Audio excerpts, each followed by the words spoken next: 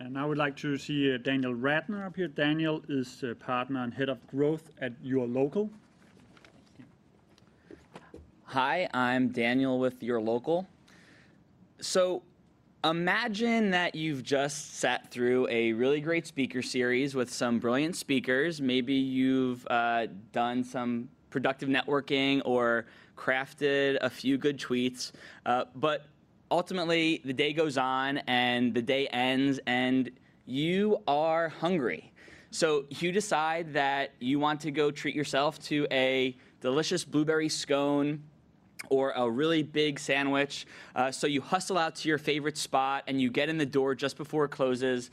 And as you're checking out, you remember, oh wow, okay, I had a lot of takeaways from that food waste talk I was just at. So you take a quick glance around and notice that right behind the counter, there's still a ton of pastries or pre-prepared sandwiches and ready-to-eat salads. So if you're especially curious, you ask the staffer and say, hey, what happens to all this food once you close? And the staffer, knowing that, oh, we have to actually throw it all out, isn't a good enough answer. So instead, they kind of shrug their shoulders and give you your food and off you go. And maybe they're helpless because they've tried to donate their food, but they couldn't meet a minimum threshold to partner with a nonprofit. Or maybe they've considered doing a discount bin, but were a little bit worried about how it could cannibalize their current sales. So Your Local exists because we know there's a better way than putting good food into the trash. We reduce your carbon footprint with every meal by allowing users to buy and pick up food directly in a restaurant to make sure that unsold food is actually being used. So Your Local started as a grassroots effort in Copenhagen. It's now a solution for tens of thousands of people. And we're also growing in Brooklyn and a solution for over 50 different shops right now in Brooklyn. So how does it work? So we are an app-based marketplace where shops can post and promote their surplus food at a discount. This enables users to buy that food and go directly into the shop to get it. It's a really simple way for restaurants to make additional revenue from what would otherwise be shrink, for users to feel empowered because now they're able to vote with their dollar. Also, they're able to stretch their dollar a bit more because food that would normally be inaccessible for them based on their budget now is well within their means. And then it's really nice for the environment too because there's not good food rotting away in the landfill.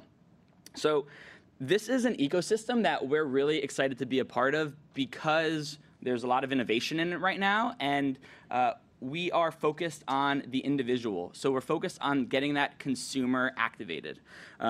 We've had a few learnings along the way, primarily due to some mistakes that we've made. The first one is action leads to awareness, leads to concern. So intuition would say that you need to start with awareness, and then from there, people are concerned, and then they'll take action. But what we found is, yes, you can kind of activate maybe that 8% of people that care about social first and foremost, but that 92%, they need to have a very simple way to take action.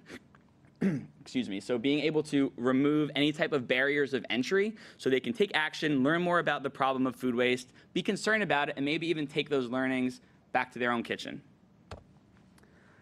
The second one is simplicity sells. So this is really important. We're working with restaurants and with consumers. So on the restaurant side, they have 32 other things that they're worried about. So if this isn't something that's simple, it just won't be utilized. On the user side, the interface and the value proposition has to be extremely transparent, or it'll be forgotten about, and they'll use maybe a Grubhub or a Seamless as their solution for food, even if this has a nice social benefit to it. And then the last one, selfish over selfless. So we started messaging and screaming from the rooftops or the streets of Brooklyn, use Your Local and you'll save the planet. And we got a few heads to turn, but not enough. And what we found is that we need to put that self-benefit first, which means rather than positioning and saying, hey, save the planet and save money, it's just a simple switch of saying save money and save the planet or reduce your carbon footprint. And although that shift seems simple, it took us a good amount of resources to recognize that. So again, really excited to be here. Really great to brush shoulders with some other leaders in this space. And we're your local. Look forward to continuing the conversation.